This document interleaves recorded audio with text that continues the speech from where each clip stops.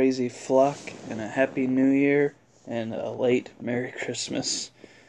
This is Ian Gallo Loco here from Crazy Poultry Inc. with another One Bird Flying Solo reviews. I have a number of movies right now that I've seen in the past week to almost 2 weeks now that finally going to get out some of my thoughts and reviews of them. And a quick message, yes, it is the start of 2020, and we haven't done a best of and worst of 2019. It's because out here in the Midwest of Indiana, we don't get every movie. And we also get only movies that are released worldwide, like 1917, one of the biggest ones we're waiting to go see, and we're not going to get to see it until another week. So we're going to be doing our best and worst of the year after that stuff, and we get to finally see them. But in this One Bird Flying Solo of reviews, I'm going to be talking about my thoughts on Bombshells, Uncut Gems, Marriage Story, Little Women, Cats, and Rise of Skywalker. And the first in those reviews is a film called Bombshell. A film that I was actually really intrigued by. Has Charlize Theron, Nicole Kidman, Margot Robbie, John Lithgow, Kate McKinnon, and a bunch of other people that I didn't even know that were in it that I'm not even going to spoil because they were that surprising. Which is about a group of women that take on Fox News. So I'm always happy to hear about that. The head of Fox News, though, Roger Ailes, and this was pretty damn good. I thought that Charlize Theron was amazing. She basically, in my opinion, almost transformed into Megyn Kelly from Fox News. Margot Robbie I thought was really good, and I see why she's also getting a bunch of award praises. Because there's parts that involve her getting very uncomfortable that I really felt for her. John Lithgow I also thought was pretty dang good. In a fat suit, too. It kind of reminded me of Gary Oldman from Darkest Hour. And but I think a sleeper that people aren't really talking about, but maybe that's because more of the runtime put together is Nicole Kidman. I also thought that she did really well. It's just that then the bulk of it kind of more centers on the other two. Kate McKinnon, she actually shows up and gives a really good performance with some comedy too. And, you know, this is definitely based on actual accusations and something that actually happened with Roger Ailes and Fox News. Now, did it, of course, go a little bit over the top because of the whole, this will kill Fox News? No, it did not. But that was centered around Roger Ailes' actual paranoia. And, you know, I just really enjoyed this. I thought all the performances were really good. That was a pretty good, tight script. It did also kind of give a bit of an insight into, you know, your initial thoughts on Fox News people. Maybe they're there because they just can't get any other job. So, kind of makes me be a little bit less harsh on them. Not the actual news station, Fox News, no, I'm never going to like that. But on the people maybe themselves, a little bit. It just kind of maybe suffers just a little bit of how much I may rewatch this, but I still think I actually might check this out a bit more, and I might buy this on Blu-ray, so yeah. It's not gonna sneak its way into my top 10, but it might make it into my honorable mentions if possible. So I'm gonna give Bombshell a B+. And up next is a movie I was really anticipating, even though I have still not seen Good Time, which I've heard is excellent, and that's Uncut Gems, directed by the Safdie brothers, starring Adam Sandler, who is a New York City jeweler who is always basically on the run and trying to figure out like how to pay off his bookies and stuff like that. There's a lot that happens in this, but I think that this is maybe, possibly, Adam Sandler's best work. I have not seen him do a dramatic role like this in a while. I'm always happy when I see him do a dramatic role because usually I tend to remember those. But that's not to say that this doesn't also have other credible acting abilities. Actress named Julia Fox. This is her, I think, maybe big break. She was still really unknown. Idina Menzel, I thought, gives pretty good for this. Considering her last few stuff I've seen, she's always been voice work, so it was nice to see her actually do a live action role. I feel like I'm gonna butcher your name. Lakeith Stanfield, guy from Atlanta. I thought he's always great. He's also great in Sorry to Bother You. But this is just like, also Kevin Durant. The biggest thing I was scared of when I saw the trailers for this was, oh gosh, how much is Kevin Durant in this? He's in it quite a bit, but he's actually not bad. But this is just like relentlessly going. It's also testing your patience, because another thing about this is that it felt like kind of realish because a lot of people were talking and it was kind of hard to hear some people say some stuff sometimes. But that just added to the chaos of this factor, and it's just you think it can't get worse, it kind of does for Adam Sandler's character. But you're watching him do stuff that you're like, this guy is like a real scumbag and stuff like that. But again, it's very well casted to be Adam Sandler because he can then come off being a very charming and good guy.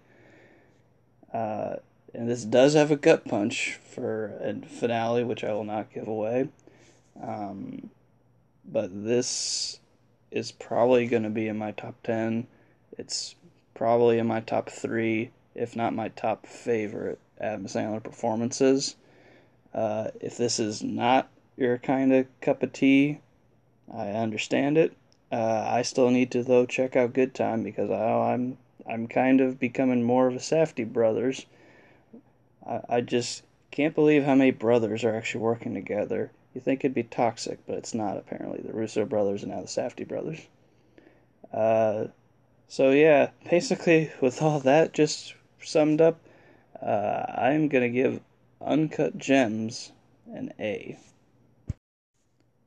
Up next is Little Women, starring Saoirse Ronan, Emma Watson, Florence Pugh, Eliza Sanklin, Laura Dern, Timothy Chalamet, Meryl Streep, Chris Cooper, and among other people.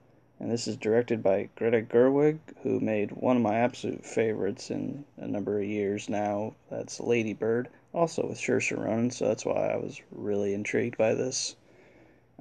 This is based off of the book Little Women, about Jo Murch's reflections on back and forth of her life, and then writing the book, but telling the story about how these sisters basically then turned out to want to live like how their life their own way growing up.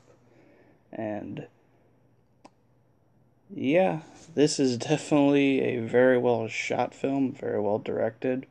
I think Saoirse Ronan gives a very good, well delivered performance. Emma Watson, I'm very happy to see being good again in a live action, because the last thing I saw her in was Beauty and the Beast, which I did not like. Florence Pugh, however, she is like skyrocketing right now. She was in like multiple different genres this year, and she's proven that she's definitely a force to be reckoned with. I also thought Laura Dern as the mother was really good. Timothy Chalamet, I liked him, but it was on and off again. But I think that's what the character he was supposed to be. And this is basically a chronological, it goes, flashbacks and flash forwards and stuff. And it's very depicting, like, this is what the women had to go through in this time period, which they didn't have a whole lot that they could do, and which is a shame. Meryl Streep is always kind of basically like being the voice of, you need to marry well, find a rich man that'll basically take care of you and stuff, but others want to go for more of their passion, that being Saoirse Ronan as Jo. Florence Pugh as Amy kind of really wants to be more of a painter, but she also understands the stuff about real life too. Emma Watson's storyline, I felt kind of didn't really, or wasn't that interesting, because it got resolved really quick. And I'm not going to then dispute the character Beth's, played by Eliza. It's just it's not a big timeline. It's a big deal as far as like the story with the characters, but it's not given a whole lot of time as far as with the runtime of this film. And that's kind of one of the other issues, is that it can feel slow at certain points, and it's not picking up that much. And also another kind of factor for me personally, as far as after viewing this, yes, I was happy that I viewed it once, but will I feel like I personally will want to watch this again, go buy this on Blu-ray or something? Without anything, the production is fantastic. Everything looks great. I just don't know if I'm going to watch this again, and that's kind of a big ding on it. But it's very well acted. Nobody sleepwalks. Meryl Streep is, again, really good in every part that she's in this movie. And all of the actors and actresses are really great. Everybody's giving it their all.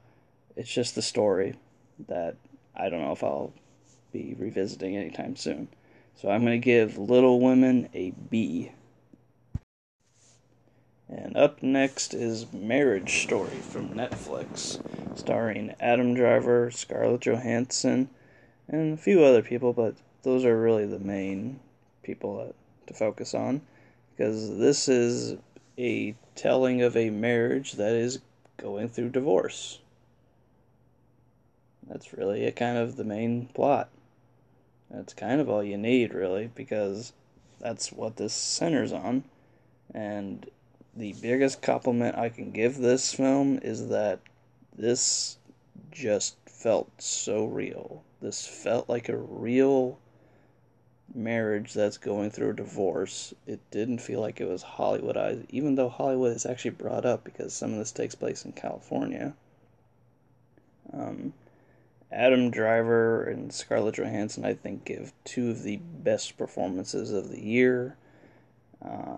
They have tremendous chemistry together, and as much as that they're parting ways and some, but you can see them like as like an actual couple, about why they fell in love with each other and why they had a child and stuck through. But then you also find out why that they aren't going to be meant for each other, because as we all know, 50% of marriages in the US end in divorce. So you kind of need to see that a bit more. And it does a really great job balance-wise at not making one person the real bad guy, because they both have faults as far as what you're given. You're given both sides. Now, it does feel like you're given a lot more from Scarlett Johansson's point of view, but then you're also then given Adam Driver's point of view, too. Oh, and then Ray Liotta is also thrown in there as a lawyer. Laura Dern, again, showing up, is really good in this and is a lawyer, too.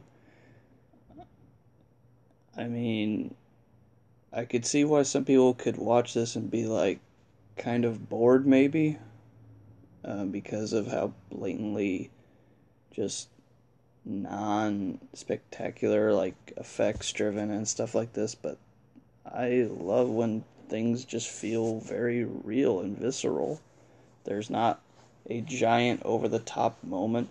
You could make the argument there is one at the end, but I felt like that was kind of earned, and that would happen, actually, at some point in reality. but I honestly don't feel like I have a whole lot of criticisms to knock on this. The only one that could come to my mind is, will I rewatch this anytime soon?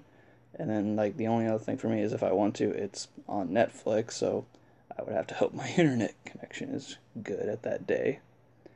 Um, but this has maybe some of the best acting all year. I think Scarlett Johansson and both Adam Driver deserve to be nominated for this.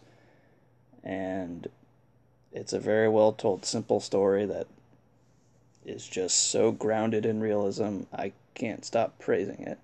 So I'm going to give Marriage Story an A+. Now up next is The Nightingale, which I doubt most of you have heard of, or if you have heard of, I'm sorry if I offended you in any way. But this is the follow-up from Jennifer Kent, who made The Babadook, which is one of my definite all-time favorite horror movies of the past decade. And this technically came out late 2018, and it's like home area of distribution, but then it got a world release into the States beginning of this year.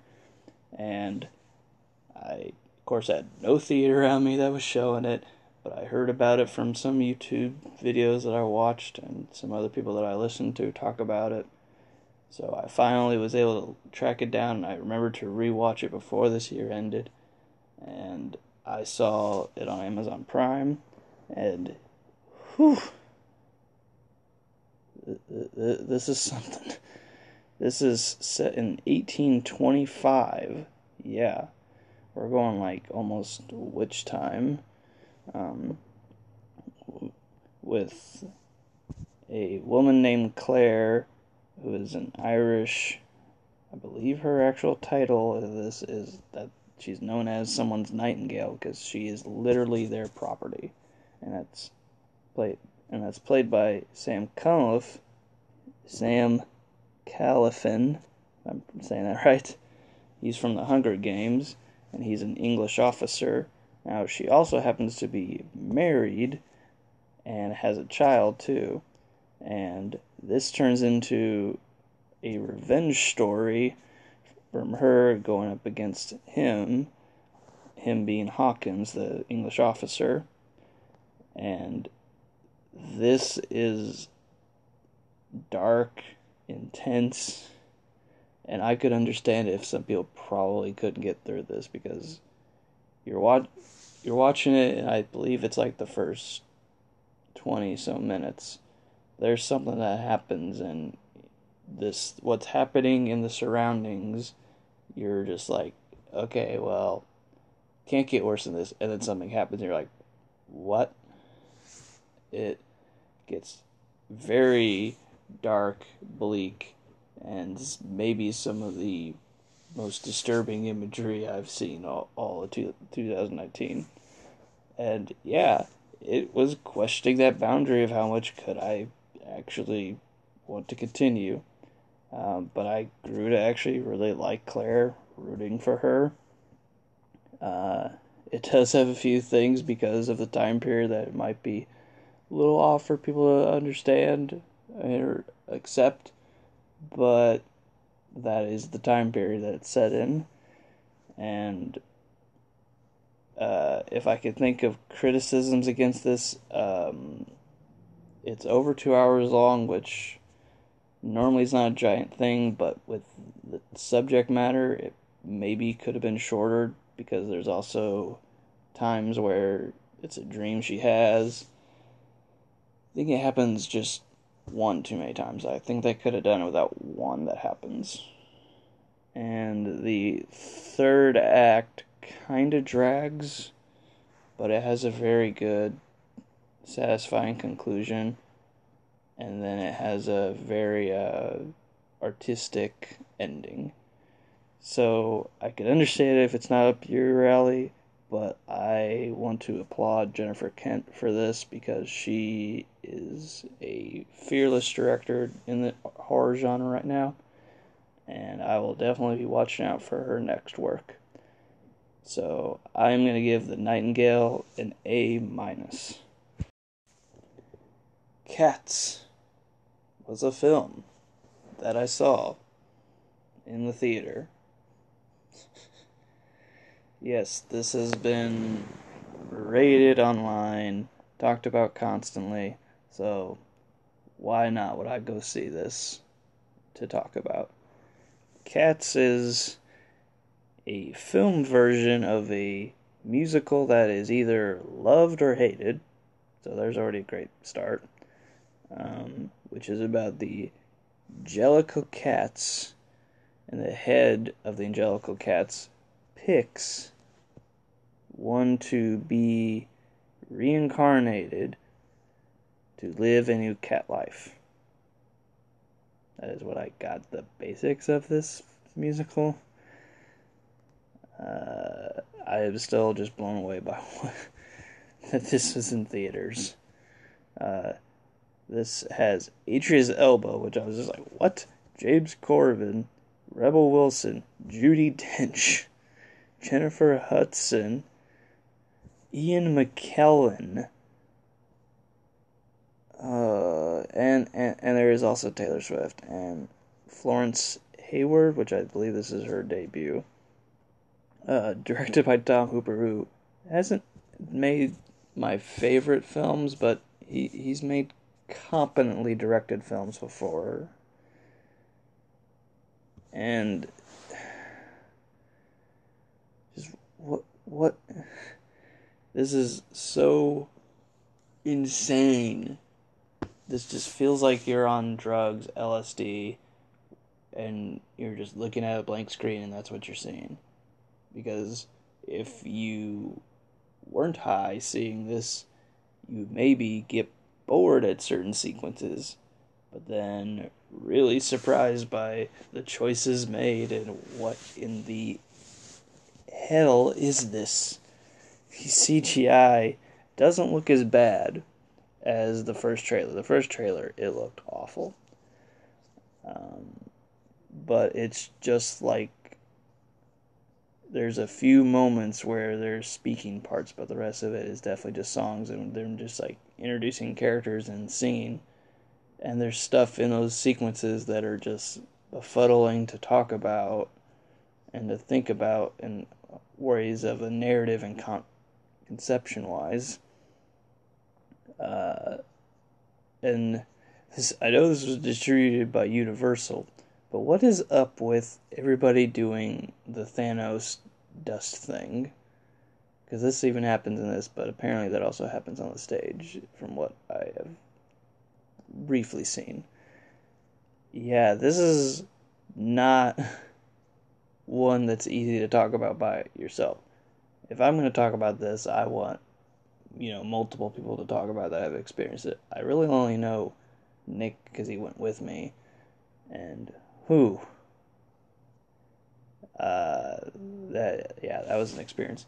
The only real compliments, though, that I feel like I can give this is it went full force with what it was gonna do, and Jennifer Hudson at least has a moment that made me feel not disturbed, but I actually cared about something. It just then got undercut by everything around it, and the ending was just what? That's just this big whole movie. This whole movie is just a big what. It doesn't work on every level. If I ever want to force somebody to watch this, especially for a Rotten Egg special, that's the only other way I'm going to watch this. It's, without a doubt, going to be on my worst of the year list. But you may be surprised at where it ends up. But I'm going to give Cats an F. And up next, and finally, is Star Wars Rise of Skywalker. Now, one small thing about this is that, for me, especially what I've seen, Star Wars is very hard to talk about now, especially online. You can even go back to, while it wasn't as big, Force Awakens, while it got more positive feel from everybody, There were still those few that were like, oh, well, it's just a retread of New Hope. But they still did say that the quality of it was really that bad. Last Jedi, that split the fan base. It made it very toxic. And ever since then, I really haven't really wanted to talk about Star Wars that much because I'm afraid what will happen. Um, and that was part of the fear for me going into this is like, well, while I didn't necessarily love Last Jedi, I still really liked it. I liked the seeds that it planted and certain character stuff, even though people weren't fans of and didn't necessarily want. I felt like it was a very unique and different look into the Star Wars universe. So, because of that reaction from fans, Rian Johnson is, of course, not back, and J.J. Abrams comes back in. And this is so hard to talk about without spoiling anything. And I know that, the movie's now been out for a little while, and people have already talked about spoilers, but I still don't like to do spoilers, really, on this as far as reviews. But the toughest part about that is that I also can't talk about why I just couldn't really get into this one. The story just is just bad in my opinion. It's just a fan fiction made script because they took everything that Last Jedi sets up from Force Awakens and then just says, nope, we're not doing that anymore. And even if I personally felt like that they were a compelling narrative for the Star Wars universe, they completely scrap it. The Crawl even starts it in it with a dialogue that is just like, what? And yeah, the one thing that I'll definitely get in is because it was brought up in the trailer, and that's Palpatine is back. And what they do with that, I just can't believe it. The main positives I can give this is it still looks really great. The characters I feel like are still I care about. However, some definitely got the backhand as far as the series continued. The most consistent character that I care about, and that is my favorite character throughout this new trilogy, is Kylo Ren, played by Adam Driver. I think he's excellent. It's an excellent character. Daisy Ridley, I thought was very well set up in Force Awakens. I even really enjoyed her in Last Jedi. I didn't like her that much in this because the story then just makes her a whole plot thing. And this doesn't feel like they knew what they were doing as far as a narrative. That there was a precise, this is what we're doing, this is what we're telling. Because the original trilogy has that. You can even say the prequels have that established and they follow through with it. This new trilogy feels so messy that they didn't know what to do, and it's just baffling to me.